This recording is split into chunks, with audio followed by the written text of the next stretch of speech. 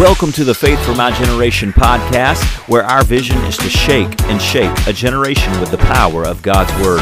We're on one mission, to raise up a generation of powerful believers through the relevant teaching of God's Word. I'm so thankful that you're here today. I'm your host, AJ. Let's get into the episode.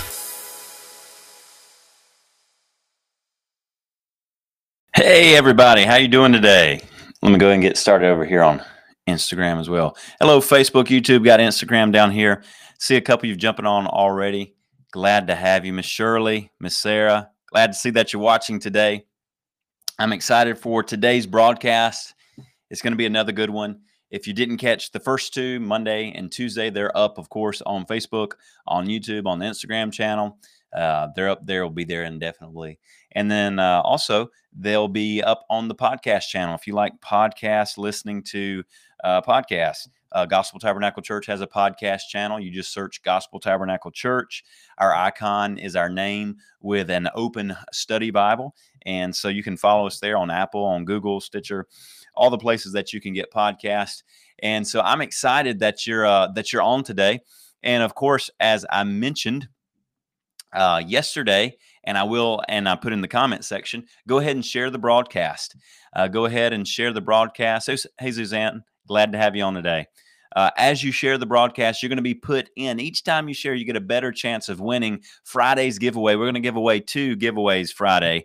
We're going to give away, let me throw up the graphic here. We're going to give away the book by Pastor Lester Sumrall, The Gifts and Ministries of the Holy Spirit. It's a great book. It goes through a lot of what we've been learning about God, the Holy Spirit, how he moves and operates in the church and the life of the believer, what he has planned for your life and how he wants to minister through you. And so that's a great book. It's something I think it should be read by every Christian at least once a year.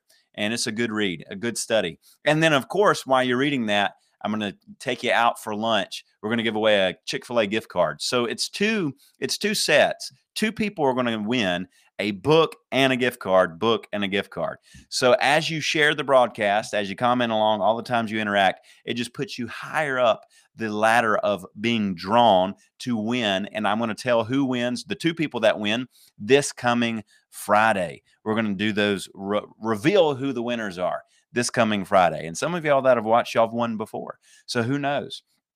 Maybe you'll be the lucky ones to win again. Just a little bit of review as you're sharing the broadcast and you're getting yourself ready to listen today. The first 2 days we've covered. Monday, we covered that the Holy Spirit is like fire and that he cleanses us, that he cleans out anything inside of us that doesn't need to be there. He makes us clean and he makes us pure. And he energizes us and fills us with his power to do what he's called us to do. Like Christ, that he was filled with the zeal, the fire of God to do about what God has called him to do. And then we also saw that the Holy Spirit is like a dove and that he is gentle and he is the comforter. In fact, we see that in our main text that we're going to read here in just a few minutes. In John 14, 15, and 16, we see that the Holy Spirit is the comforter who comforts, who comes alongside us, leads us, and guides us. We saw yesterday that the Holy Spirit is like water, that he is life-giving and he is infinite in his power to give life. We saw those 3 steps to being filled with the Holy Spirit, being filled with him. If he's like water, we can be full of water, right? Naturally, you can drink as much water or as less amount of water as you want to. You can drink a lot or a little. It's your choice. The Holy Spirit's like water in the same way. We can have a lot of them or a little of them. And the reason you're here watching today, you're listening today, you're catching the replay, you're listening to the podcast is because you want a lot of the Holy Spirit in your life. You want all that he has available for you. I know I do. If the Bible has it promised, if Jesus paid the price for the goodness of himself and his blessings and his promises to be made available to me, if he paid for that with his precious blood and his life and his sinless life, then I want what he paid for. And part of that is the indwelling presence and the anointing power of the Holy Spirit. And we saw that you've got to stay thirsty. You've got to come to Jesus and you've got to drink of the rivers of God, which is the Holy Spirit. And so we're going to pick up. I had two set for yesterday, but I did not get through that third one, which the Holy Spirit is like water. So we're going to jump right in on this fourth symbol or emblem we can see in the Bible. This isn't something I made up. This isn't just something that, oh, that'll sound neat or fun. This is scriptural examples, Bible examples of how God is giving a natural example for our minds to understand who he is and how he operates in us. And that's so merciful of God. He's showing us, he's telling us, he's revealing to us his nature through a natural example so we can grasp it in our mind. Because we talked about that yesterday. We understand the things of God by our spirit. First Corinthians 2 told us that we understand natural things through our mind, but by our spirit, we understand the things of the spirit. But that doesn't mean that God doesn't give illustrations and examples so that we can have a full understanding in our spirit and in our minds. After all, God wants our mind renewed by his word. And so we see that in the life of Jesus, right? In the teaching of parables. He teaches so many times with illustrations of seed, of casting out seed, of harvesting in a crop, of a master with servants. He has all these parables. A woman that lost, a coin and she looked for it. A pearl of great price. A man sold everything he had to buy this field with the pearl of great price in it. So God uses illustrations, and we're working through these illustrations, these examples, these symbols of the Holy Spirit. It's not that the Holy Spirit is fire or is what we'll see today, wind or oil, but he is like. He has the same characteristics of these natural things that God is showing us so that we can have a better understanding of how he operates in our life, how he ministers in us and through us. So let's start in our main scriptures. Our main text that we're going to begin is these three verses in the book of John. John 14:26. But the Helper, the Holy Spirit, whom the Father will send in my name, he will teach you all things and bring to your remembrance all things that I said to you. We mentioned that yesterday, that the Holy Spirit is my teacher.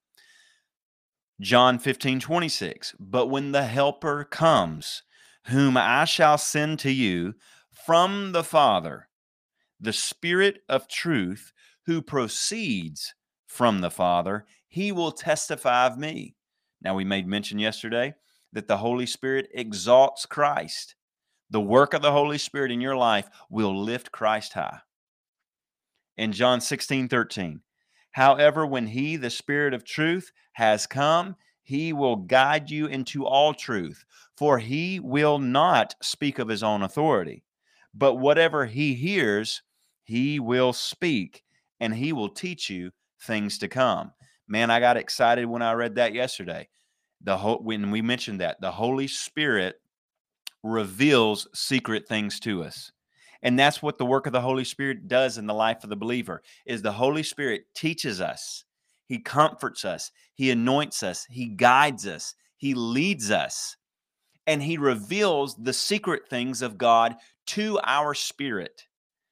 He gives us understanding. Deuteronomy 29:29. The secret things of the Lord, but that which has been revealed is ours and our children's, which means there are some things that are secret and some things that are revealed. And all a revealed thing is something that once was a secret, but's been made known. In Jeremiah 33:3, call upon me, and I will answer you, and I will show you great and mighty things. I will show you hidden and secret things. And that's what we're experiencing right now as we study the Word of God.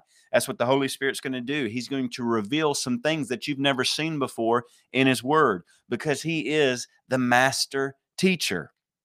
Now, I want you to see today, the first one that we're going to cover today, this first symbol, this first emblem of the Holy Spirit, is that the Holy Spirit is like wind. I want you to type that out in the comment section. Those listening on the podcast, say that out loud where you're listening. The Holy Spirit is like wind.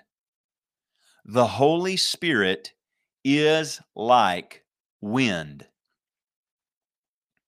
The Holy Spirit is like wind. John 3, verse 3 is where we're going to start with this first one today. John 3, verse 3. The Holy Spirit is like wind. In the book of John, John chapter 3, we have this Pharisee named Nicodemus. I like Nicodemus. He was of the religious order. He was of the Pharisees, but he had a true heart. And his heart was turned towards the things of God. And he had his heart open to Christ. And he begins to talk to Christ this one evening.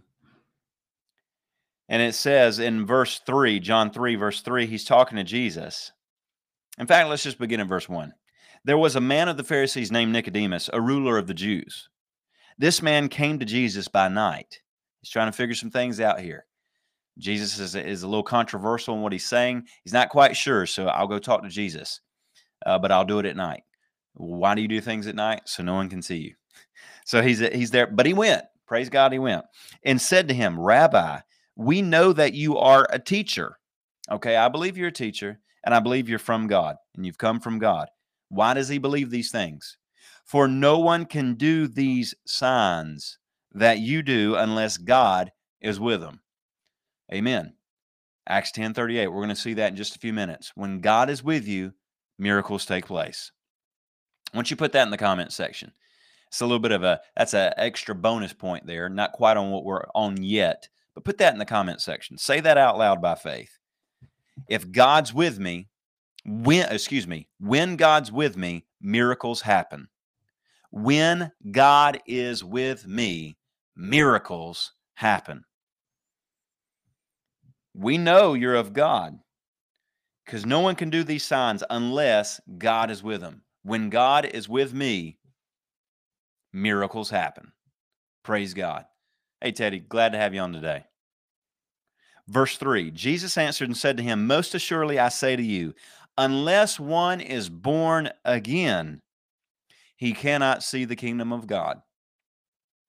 We're coming up on Easter Sunday, and that's what we're going to celebrate is our resurrected Lord and Savior. And in part in celebrating that, we're declaring that there is one way to heaven. There is one way to heaven, Christ Jesus. And unless you're born again, you can't see the kingdom of God. Verse 4, Nicodemus said to him, how can a man be born when he is old? Can he enter a second time into his mother's womb and be born? You know, you mothers listening, can you imagine that? It's enough to bear the pain of labor once for that child. But thank God you don't have to rebirth that child. Amen. That's a work of the Lord. The second birth is a work of God. Aren't you thankful that you don't have to rebirth that child when it's grown? Amen. And Nicodemus, his wheels are turning. Because remember, we established this yesterday. The Holy Spirit teaches us spiritual things. So Nicodemus is hearing Jesus say, you need to be born again, Nicodemus. Hey, Nick, you need to be born again. He's thinking, how can I be born again? Am I going to hop back in my mother's womb? That's impossible. But he's trying to understand a spiritual truth with a natural mind. He's trying to understand the things of the Spirit, but use the faculties of man, mind, sense knowledge. And that's really what it comes down to. There is faith knowledge and there's sense knowledge. There's sense knowledge, natural, mind, taste, touch, feel, see, emotions, and then there's spirit knowledge. I want you to put that in the comment section. Say that out loud as you're listening on the podcast. There is sense knowledge and spirit knowledge. Type that out. Say that out loud where you're at. There is sense knowledge and there is spirit knowledge. Amen. That's good. I'm going to write that down myself. There is sense knowledge and there is spirit knowledge. And what we want is spirit knowledge. And so in order for us to receive spirit knowledge, we have to have the author and the teacher of this spirit knowledge, which is the Holy Spirit. So Nicodemus, he doesn't quite understand. What do you mean? How can I be born again? Because Jesus just said, you will not see the kingdom of God unless you're born again. And he's trying to understand this through spirit knowledge, sense knowledge. But what he needs is spirit knowledge. Verse 5, Jesus answered, most assuredly I say to you, unless one is born of water and the Spirit. So there's two births that a person can experience. Natural birth, which if you're here listening, you experienced it. Amen. Unless there's some alien terrestrials that are hopped on the broadcast. If you're human and you're born, if you're human, you're listening, you've been born at least once. All people have been born once. But Jesus says that's not the only birth that you can experience. You can also experience a second birth, the Spirit birth. Unless one is born of water and the Spirit, he cannot enter the kingdom of God. That which is born of the flesh is flesh, and that which is born of the Spirit is spirit. Do not marvel that I say to you, you must be born again. Verse 8, the wind blows where it wishes, and you hear the sound of it, but cannot tell where it comes from and where it goes. So is everyone who is born of the Spirit. There's a couple things here we're going to see. That is the ministry of the Holy Spirit. The Holy Spirit is like wind in that it is he is resurrection power. The Holy Spirit is life. The Holy Spirit is the life of God. When you are born again, you are made alive by the Spirit of God. The Holy Spirit has a dual ministry and purpose, and we can see that so clearly in the Bible. There is an inward working of the Holy Spirit and an outward working of the Holy Spirit. And in this study that we've done the past 2 days, today and 2 more days, Thursday and Friday of this week, same time, 12 p.m., as we cover these 5 sessions this week, we're just really touching on, getting a taste of the ministry of the Holy Spirit, because his ministry is broad and wide and deep. And he does so many things in the life of the believer and through the life of the believer, in the church and through the church. And we're going to see that. But there's so many things you can study on what the Holy Spirit does through his gifts, through his ministries, miracles, signs, and wonders, so many different things that the Holy Spirit does. But by and large, there's basically 2 main ministries in the believer that the Holy Spirit operates, and that's within and without. Kenneth E. Hagin, mighty man of God, he had a book and a series written.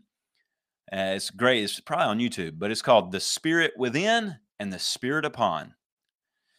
When you're saved, you are infilled with the Holy Spirit. 1 Corinthians 12:3 says that no one says Jesus Christ is Lord except by the Holy Spirit.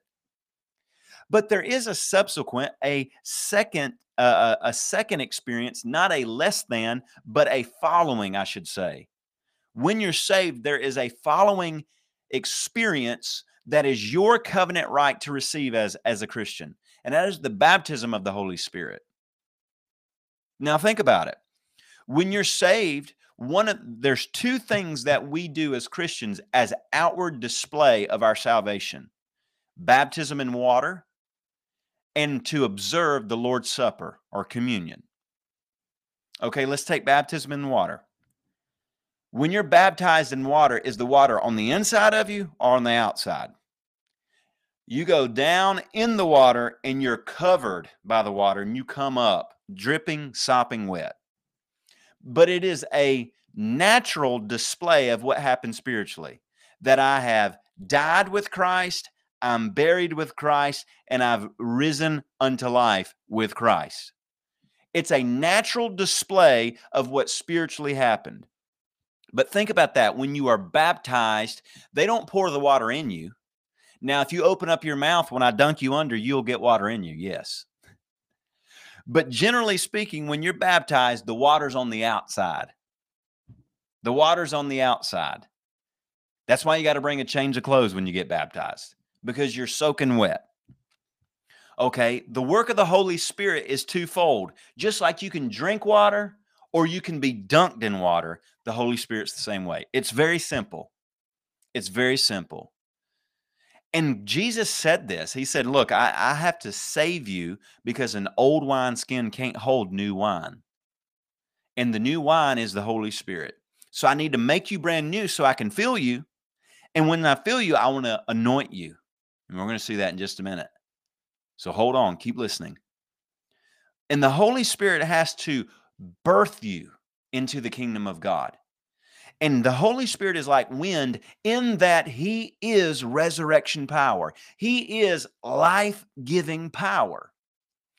I say the Holy Spirit's like wind. Maybe this makes it a little bit easier to understand. The Holy Spirit is like oxygen. You can't see the breath you're breathing. Unless it's really cold, you can see yourself exhale, right? But I can't see the oxygen in this room, but I know it's here because I haven't passed out yet. If the oxygen is sucked out of this room, I will pass out, I'll go unconscious, eventually die. If I do not have the work of the Holy Spirit in my life, I will suffocate, pass out, and die spiritually. Because the Holy Spirit is the life-giving presence and source of God. He is the life of God. And he's like wind. He's like air. He's like oxygen. He's like a rush of wind, a mighty wind coming into your life and filling you with his power. And we see this. This literally took place in Acts chapter 2. In Acts chapter 2. Acts 2, verse 2. And suddenly there came a sound from heaven, and as a rushing mighty wind, and it filled the whole house where they were sitting. We kept on reading just the other day, the first day, we keep reading, and fire sat on their heads. Because the Holy Spirit's like fire. But here we see a rushing mighty wind from heaven came. So there was this natural rush of the wind of God. And it came on these 120 disciples in the upper room. Amen. It came on 120 people. Now think about it.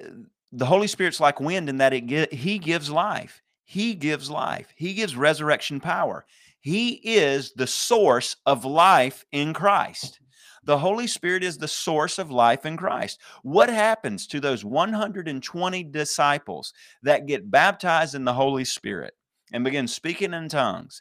They become a sign and a wonder to the city of Jerusalem, to where people hear their own languages coming out of their mouth by a supernatural act. And that day, 3,000 people are saved. So the rushing mighty wind of the Holy Spirit came on 120. And in one sermon Peter preaches, 3,000 get saved. The Holy Spirit's like wind in that he gives life. He's like oxygen. He gives life. He makes things come alive. The Holy Spirit breathes the breath of life, the life of Christ, and makes you come alive. That should be our prayer as Christians. I know, a lot of y'all that are watching are Gospel Tabernacle church family. But if you're watching and listening and you're not, that's the prayer you should have for your church. Gospel Tabernacle family, that's the prayer you should have for our church. Christian, that is the prayer you should have for your church. Holy Spirit, blow on my church family with the breath of life. Blow on this church, blow on this service. Easter's coming up. Blow on this Easter service in my church with the breath of life. Let the breath of the Holy Ghost, let the wind of the Holy Spirit blow through our church family and blow out everything that's dead. Blow everything out that's unclean. Blow the breath of life and make people come alive. Let us see salvations by the breath of life. Because this is what Jesus is saying here. Look, you cannot enter the kingdom of God unless you're born of the Spirit. And the Spirit, he blows like wind. You can't see it. You cannot explain it naturally, but you know it's there because you can see you can't see the wind blowing. You don't know which way the wind's blowing, which direction the wind's blowing until you see the trees bend from the weight or movement of the wind. You look at the trees and you can tell what the wind's doing. How do you know what the Holy Spirit's doing in the earth? You see what the body of Christ is doing. You see what the church is doing. You see the works of Jesus. Oh, well, I know that's the wind of the Holy Spirit in the sails of the church, pushing them, causing them to take dominion in the earth. Now look at this. Ezekiel 37. Ezekiel 37, verse 9, Ezekiel has several visions.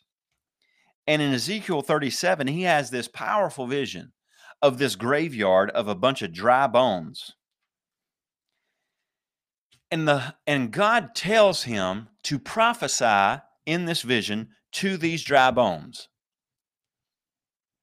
These dry bones represent prophetically the nation of Israel that will be restored in the days to come. Prophetically. Ezekiel 37 verse 9 says this. And also he said to me, prophesy to the breath. Prophesy, son of man, and say to the breath. Now hold on. Listen here. Say to the breath. Thus says the Lord God, come from the four winds, O breath, and breathe on these slain, that they may live. Verse 10, so I prophesied as he commanded me, and breath came unto them, and they lived and stood upon their feet, an exceedingly great army. Now that word, you understand in the Old Testament, the original Bible languages in the Old Testament is Hebrew, in the New Testament, Greek and Aramaic. And in the Old Testament, this word here that's being used, breath, is ruach. Ruach. You like that? Like you're having to clear your throat of something. But that's how it's pronounced. Ruach. And that word means breath of life. So you could say it, you could read it literally. Prophesy to the breath, son of man, and say to the breath of life, thus says the Lord God, come from the four winds, O breathe, and the breath of life, breathe the breath of life on these slain that they may live. Well, what's interesting is the breath of life is what God, when he formed and fashioned Adam in the Garden of Eden from the dust of the earth, there was just a dead, lifeless body. It was just formed and fashioned. It was lifeless. And then God breathes the breaths of lives. He breathes into Adam, and Adam comes alive. He ruach into Adam, and he came alive. And Ezekiel, in this vision, the Spirit is saying to Ezekiel, prophesy to the breath. Breath, breathe on that which is dead. See, the Holy Spirit has a ministry of making dead things come alive. Glory to God. The Holy Spirit has a ministry of making dead things come to life. He is the life of Christ. He is the Spirit of life. He's the breath of life. And when the Holy Spirit blows like wind, he makes things come to life. He brings the dead to life. Now, this is so powerful. You can see this in Romans 8. Romans chapter 8, verse 2, we see the life of the Spirit, that the Spirit is the Spirit of life. Romans 8, verse 2 says this, for the law of the Spirit of life. Notice there, the Spirit of life, the breath of life. In the Greek, the word we use for the Holy Spirit is pneuma, Pneuma. It's one of those words where the first letter is silent. I always wondered, why is it there if it's not pronounced?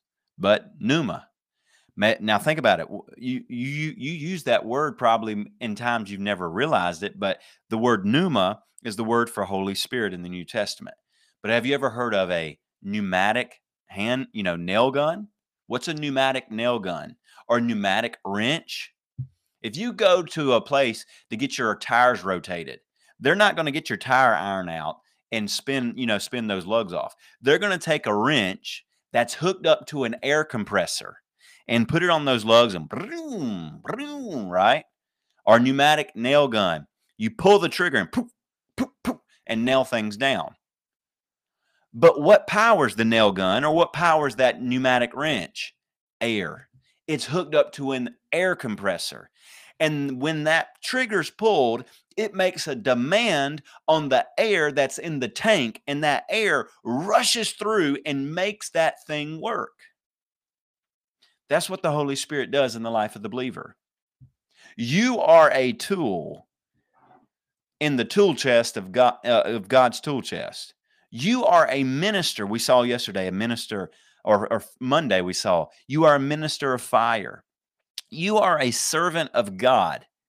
And just like that pneumatic nail gun or pneumatic wrench, it needs air hooked up to it. You need the Holy Spirit blowing his breath of life in you continually. Not a one-time event, not only on Sundays, not on Christmas and Easter, not when you want to run and shout.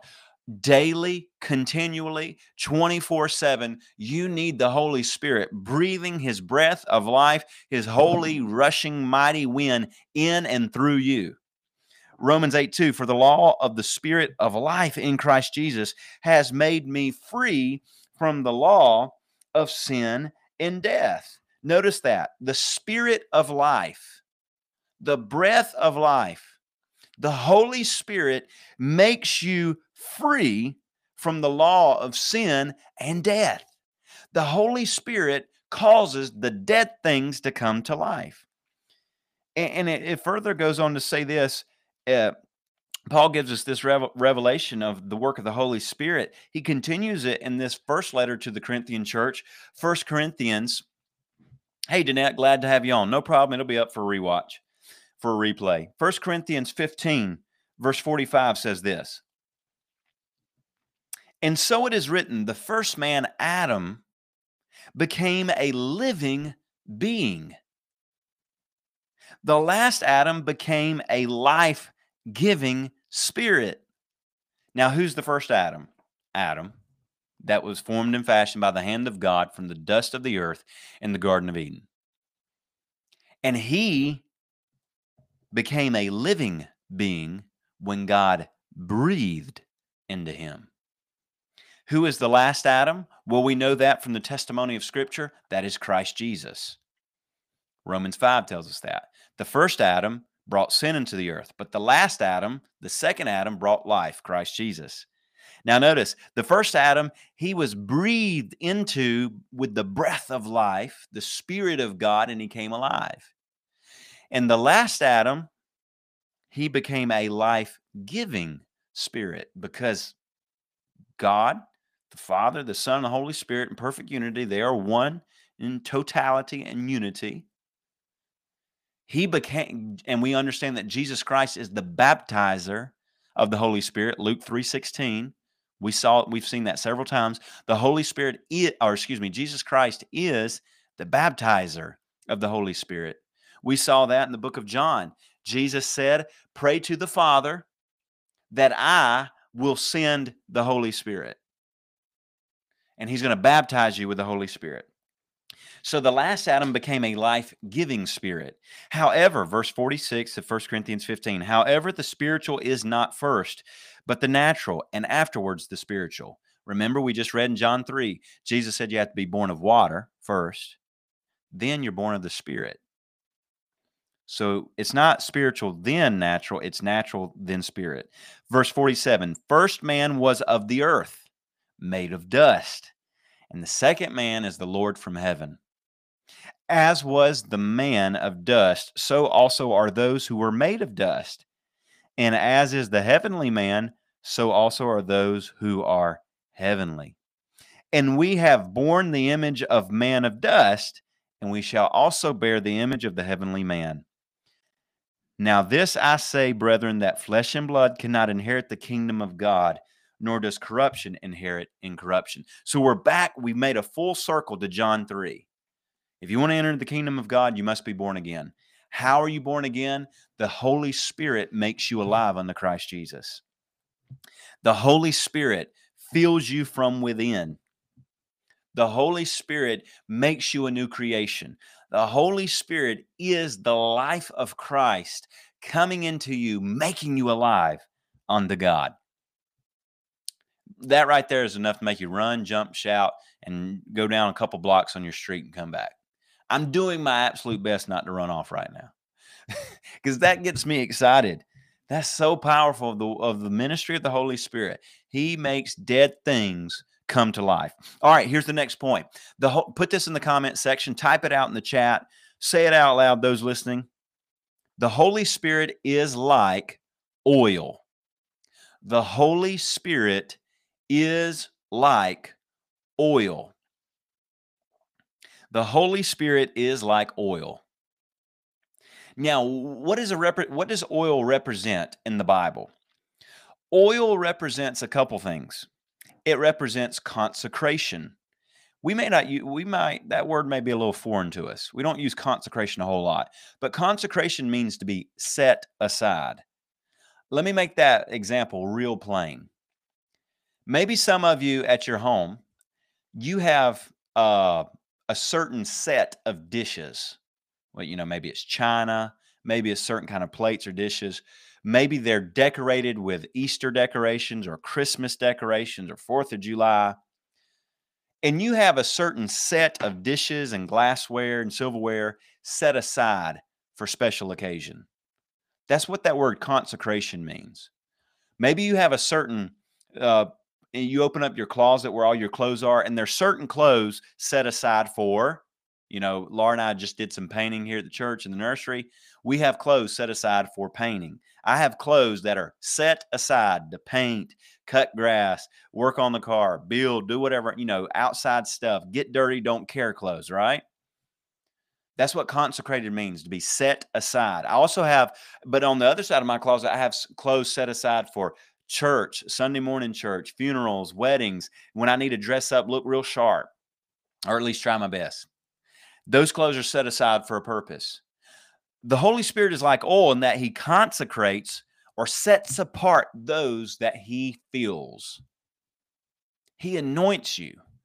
You are anointed. You are anointed by the Holy Spirit. And the Holy Spirit will set you apart and he will consecrate you. The oil is also a representation of value. You understand oil is expensive, even today. If you're going to get the good stuff, if you're going to get good oil, right? Extra virgin olive oil, that's much more expensive than vegetable oil. Extra virgin olive oil is also much healthier for you. It's heart healthy. It's very good for you. That's why it's also expensive, because it takes more to produce extra virgin olive oil than it does the vegetable oil. It's a harder, more intense process to produce that oil, so it carries a higher value. Oil also represents value. You are not invaluable. You are not worth less. You're worth something. You're worth the blood of Christ. How do I know you're worth the blood of Christ? Because Jesus freely gave his blood for you. That determines your value. Value is not determined by what someone says it is, but by the price willing to be paid. How do I know how much this Bible here is worth? Naturally speaking. Maybe that's not the best example, because my Bible's worth everything because it shows me the ways of life. But okay, let's do this. This pen. How much is this pen worth? This is a metal pen I've got. I love pens. I love pens and watches. I get that from my dad. How much is this pen worth? Nice bright blue, Aegean blue. This pen is not worth what people say it's worth, or what the company every man who sells these pens. This pen is not worth what they say it's worth. It's worth what people are willing to pay for it. They could say this pen is worth $10,000, but they're not going to pay. No one's going to pay $10,000 for it because it's not of that value. So they set it at, I think it was $39.99. This real nice metal pen that I can change out the the fillers and everything, the ink fills and all that. Feels good in the hand. And so they put a price on it, but they know that price works because people will pay for it. And it's no different than you. You are valuable. You are priceless, because the price that was paid for your redemption is the greatest price that's ever been paid for anything: the life and blood of Christ Jesus. So the Holy Spirit anoints, consecrates, sets you apart, and covers and fills you with himself, because you are of high value. You are of high value. Now, let's look at this idea. The Holy Spirit is like oil in that he sets you apart and he anoints you to do what God has commanded you to do. We can see this in the life of Christ. The prophet Isaiah prophesies of what Christ would come to do. In Isaiah 61, it says this: the Spirit of the Lord, the Holy Spirit, is upon me because the Lord has anointed me to preach good tidings to the poor. He has sent me to heal the brokenhearted, to proclaim liberty to the captives, the opening of the prison to those who are bound, to proclaim the acceptable year of the Lord, the day of vengeance and of our God, to comfort all who mourn, to console those who mourn in Zion, and to give them beauty for ashes, the oil of joy for mourning, the garment of praise, the spirit for the spirit of heaviness, that they may be called trees of righteousness, the planting of the Lord, that he may be glorified. You are anointed by the Holy Spirit, just like oil is poured out to separate and consecrate. If you look in the Old Testament, there are kings were anointed, priests were anointed, prophets were anointed, the temple was anointed, the tabernacle was anointed, the ark of the covenant was anointed, stones. Jacob, I just read that today. Two different times when Jacob encounters God, he has a dream and then he wrestles with the Lord. Both those places, he builds an altar of stone and pours out oil on those stones, saying, this place is special because this is where I encountered God. You are anointed of the Holy Spirit with the oil of joy, the oil of the Holy Spirit, because you encounter God. You have encountered God through Christ Jesus, and you're continually encountering him through the study of the word, through your prayer time, through the confession of the word, through witnessing, through listening to these broadcasts, to being in church, to memorizing scripture, to meditating on the word of God. That's you encountering the living God, and you're anointed to do that. You're anointed to preach the good news. You're anointed to tell someone about what Jesus has done in your life. You're anointed to speak the truth of God's word. You're anointed to heal the brokenhearted. You're anointed to proclaim, hey, you can be set free. You don't have to be bound up in sin, in the law of sin and the law of death, because the spirit of the law of the spirit of life has come. Christ Jesus has come. You're anointed to say to those that are in prison, you're set free. Those that are bound up, you don't have to be bound up anymore. And Jesus rehearses, he prophesies, he speaks what Isaiah speaks from Isaiah 61, 1 through 2, actually, because the day of the vengeance of God has not yet come. That's the day of the Lord that will take place in the day of tribulation. But notice this, verse 3, you've been given oil of joy for your mourning. Oil is something very costly, and it was not used during time of famine or time of depression. You can see that. Oil vats ran out. What was it? Elijah went to the widow woman of Zarephath, and what did he tell her? Go, what do you have? Make me some bread. She says, I got a little bit of flour and a little bit of oil. I'm going to make one last meal, and me and my son are going to eat it and die. Elijah says, go make me some first. And because she obeyed, she was able, that oil multiplied itself, right? And it kept multiplying itself until she ran out of containers to hold it.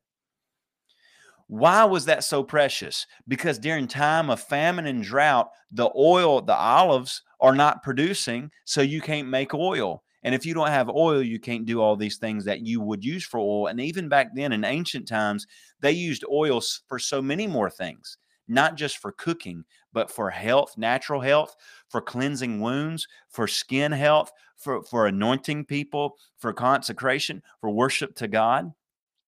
So oil is not something that is used in times of drought or famine. Oil is used during times of abundance, of life and joy. They didn't bring out oil at a funeral, but they did bring out oil at a wedding. They didn't bring out oil at times of death, but times of victory, times of increase, times of transition. And the oil of joy, the Holy Spirit has come to give you a garment of praise so that you don't have to wear a garment of heaviness anymore.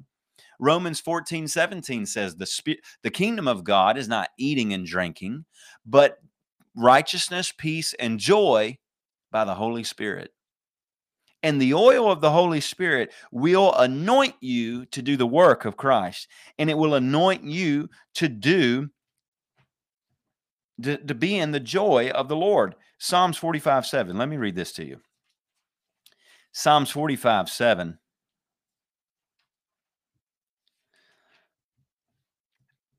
You love righteousness and hate wickedness. And the church said, Amen. Therefore, God, your God, has anointed you with the oil of gladness more than your companions.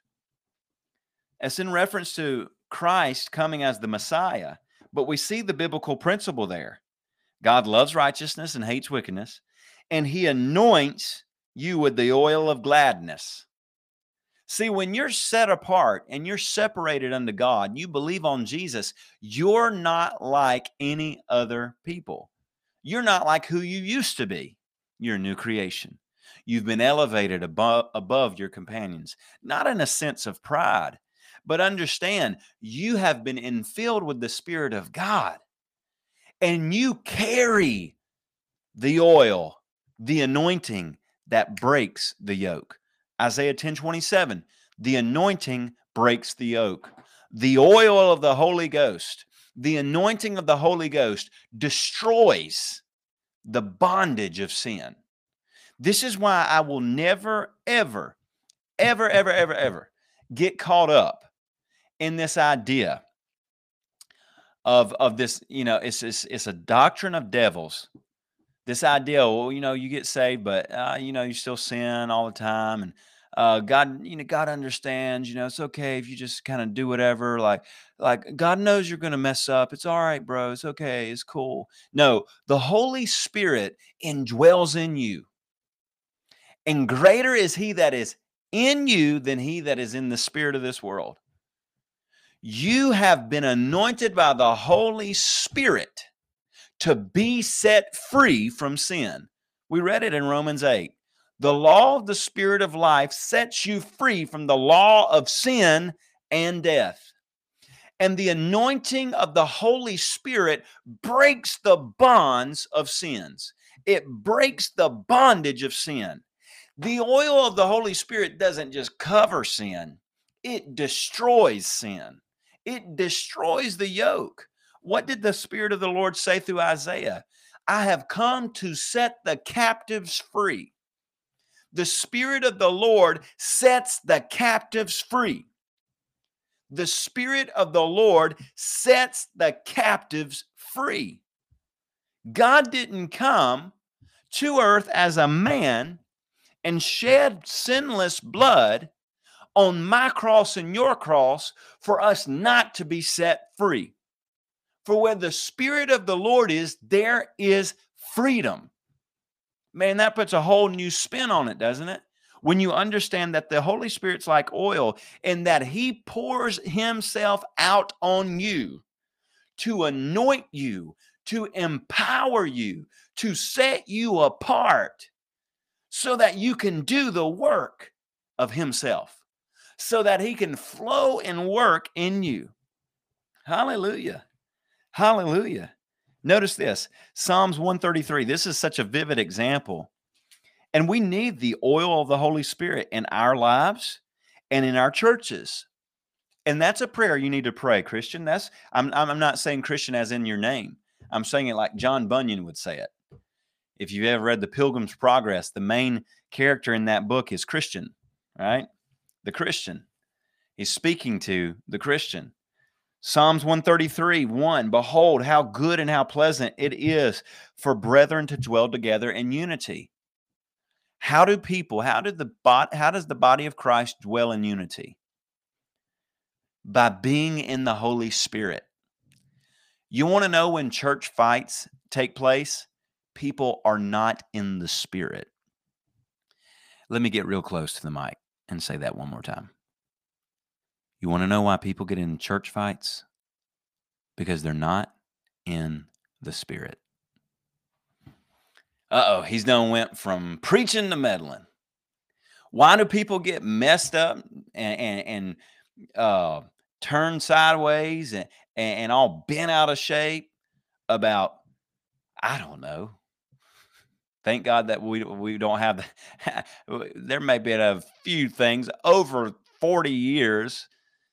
Can y'all imagine that, GT family, church family? We're gonna be celebrating 40 years in October. Wow. Maybe a few instances here or there. And I understand people, you know what? You got that flesh, you got to crucify it daily. But why do people get upset over maybe the color on a wall or, this is my pew. There you go. Color of the carpet. Suzanne's got the idea. Color of the carpet, or we wanted this kind of piano, or I don't like these songs. It's like a pastor was preaching on this here at Gospel Tabernacle. But regardless of y'all that are listening, wherever you go to church, worship is about God. Amen. And as a worship pastor, someone say, well, I didn't really enjoy worship today, AJ. That's all right. We weren't worshiping you. We were worshiping Jesus. And as long as he enjoyed it and he accepted it, it's all right if you don't like it. Now, I'm not intentionally trying to make people not like worship, but I've often said this. We here at the church I'm a pastor at Gospel Tabernacle, we're a multicultural, multi-generational church. We got people all shapes, size, colors, ages, different backgrounds, young, old. I mean, we've got everybody. It looks like heaven. Thank God, because we're people of the Spirit. That's the only thing that connects us. We're not connected by the way we look. We're not connected by the school we went to. At this church, the body of Christ isn't connected by how you look, how much money you make, where you live, where you went to school, your favorite TV show, your favorite color, the color of your skin, whether you're a man or a woman. That's not what connects the people of God. What connects the people of God is the Spirit of God. And the oil of the Holy Spirit brings unity. How blessed it is and good and pleasant for the brethren, the body of Christ, to dwell together in unity. And that's what connects us. And I've told people about this with the worship, man. I've got 4 or 5 songs. I've got, 25, 30 minutes because we got to get to the teaching of the word. That's the purpose of church, is the preaching of the gospel. Worship is good. It's vital. It's a necessary part of the Christian walk. But the end goal of a church service is to proclaim the eternal truths of God's word. And worship is to get our hearts ready for that.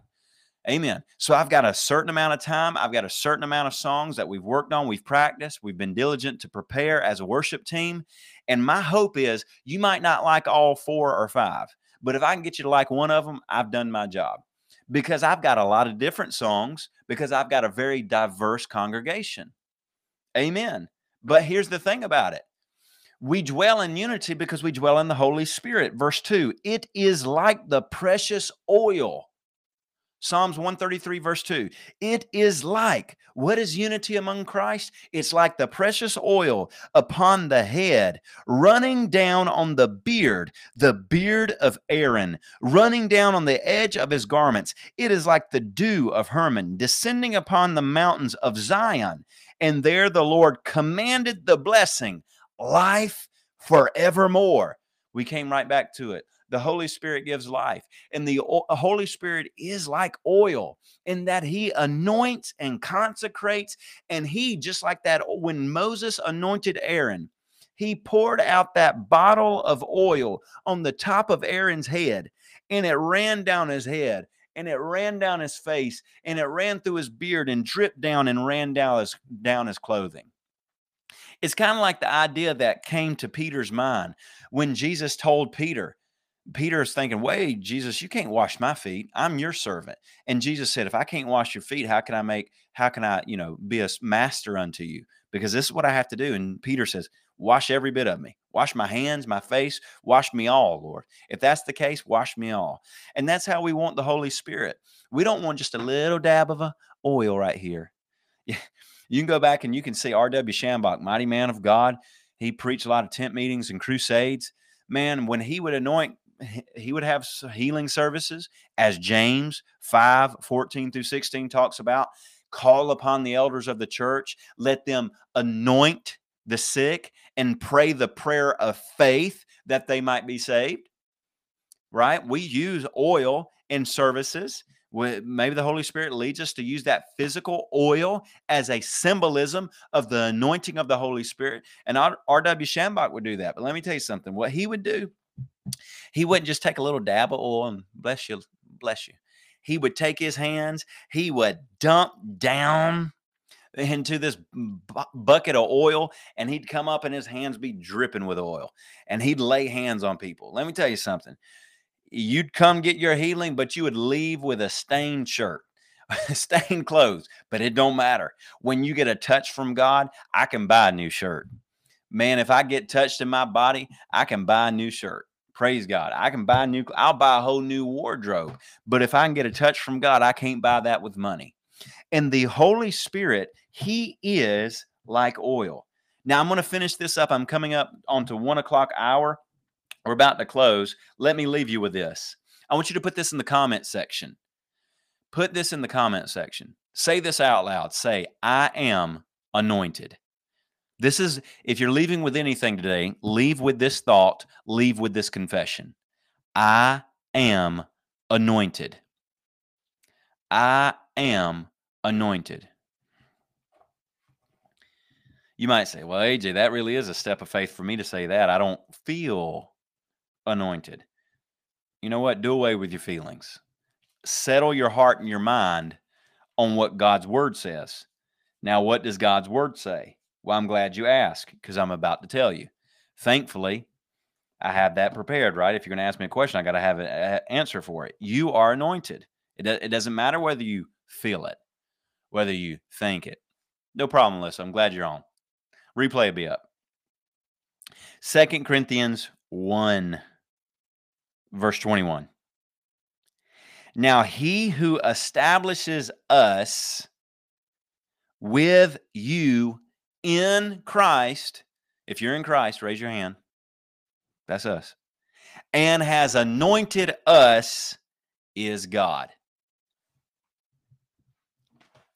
2 Corinthians 1:21. Now he who establishes us with you in Christ and has anointed us is God. Is God. You have been anointed. If you're in Christ Jesus, you are anointed. The Holy Spirit indwelling in you has a desire to completely baptize you in his power.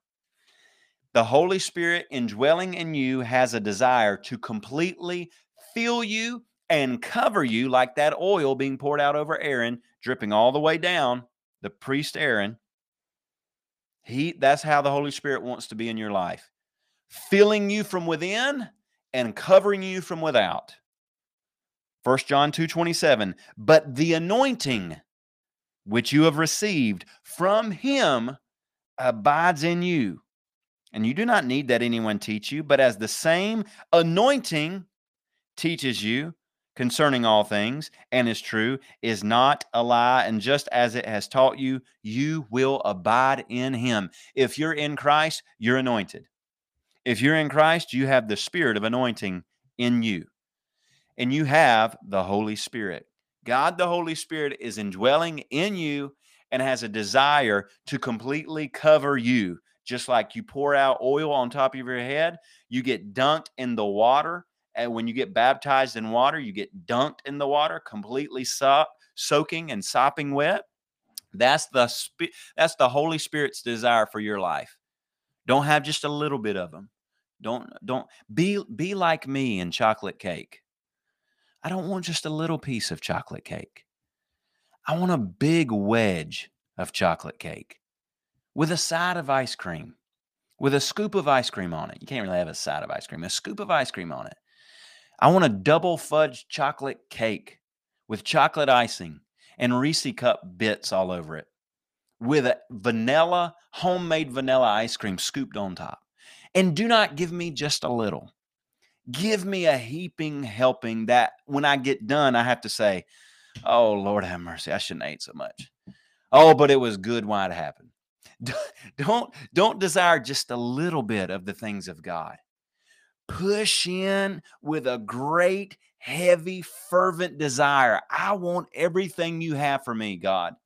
I want everything you have for me. I'm making myself hungry, Miss Sarah. I know you probably want some too, don't you? I'm making myself hungry with that chocolate cake.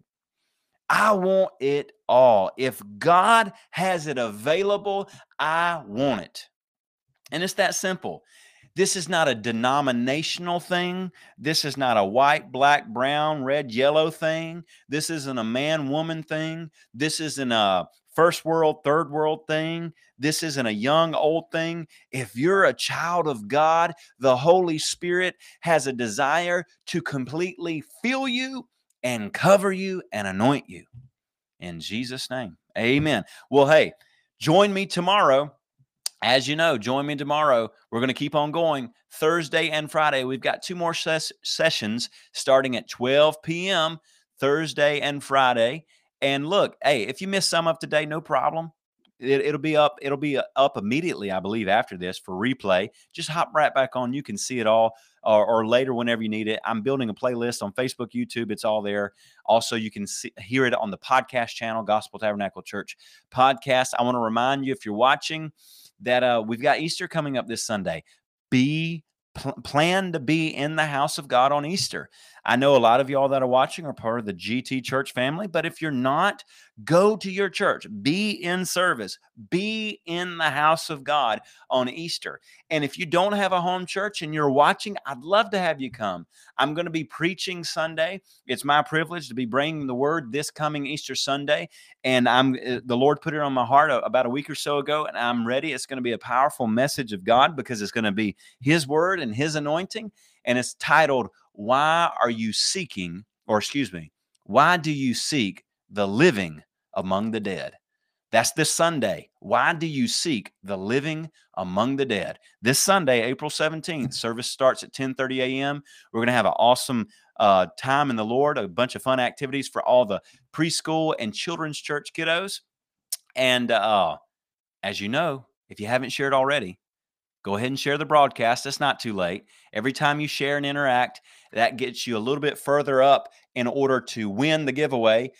2 winners will be announced this Friday. I'll do it at the beginning of the broadcast. 2 winners are going to be announced this Friday. They're each going to get this book, The Gifts and Ministries of the Holy Spirit. Wonderful, wonderful book by Pastor Lester Sumrall, continuing your study on what we've been talking about, God the Holy Spirit. And Lunches on Me. We'll take you out to Chick-fil-A.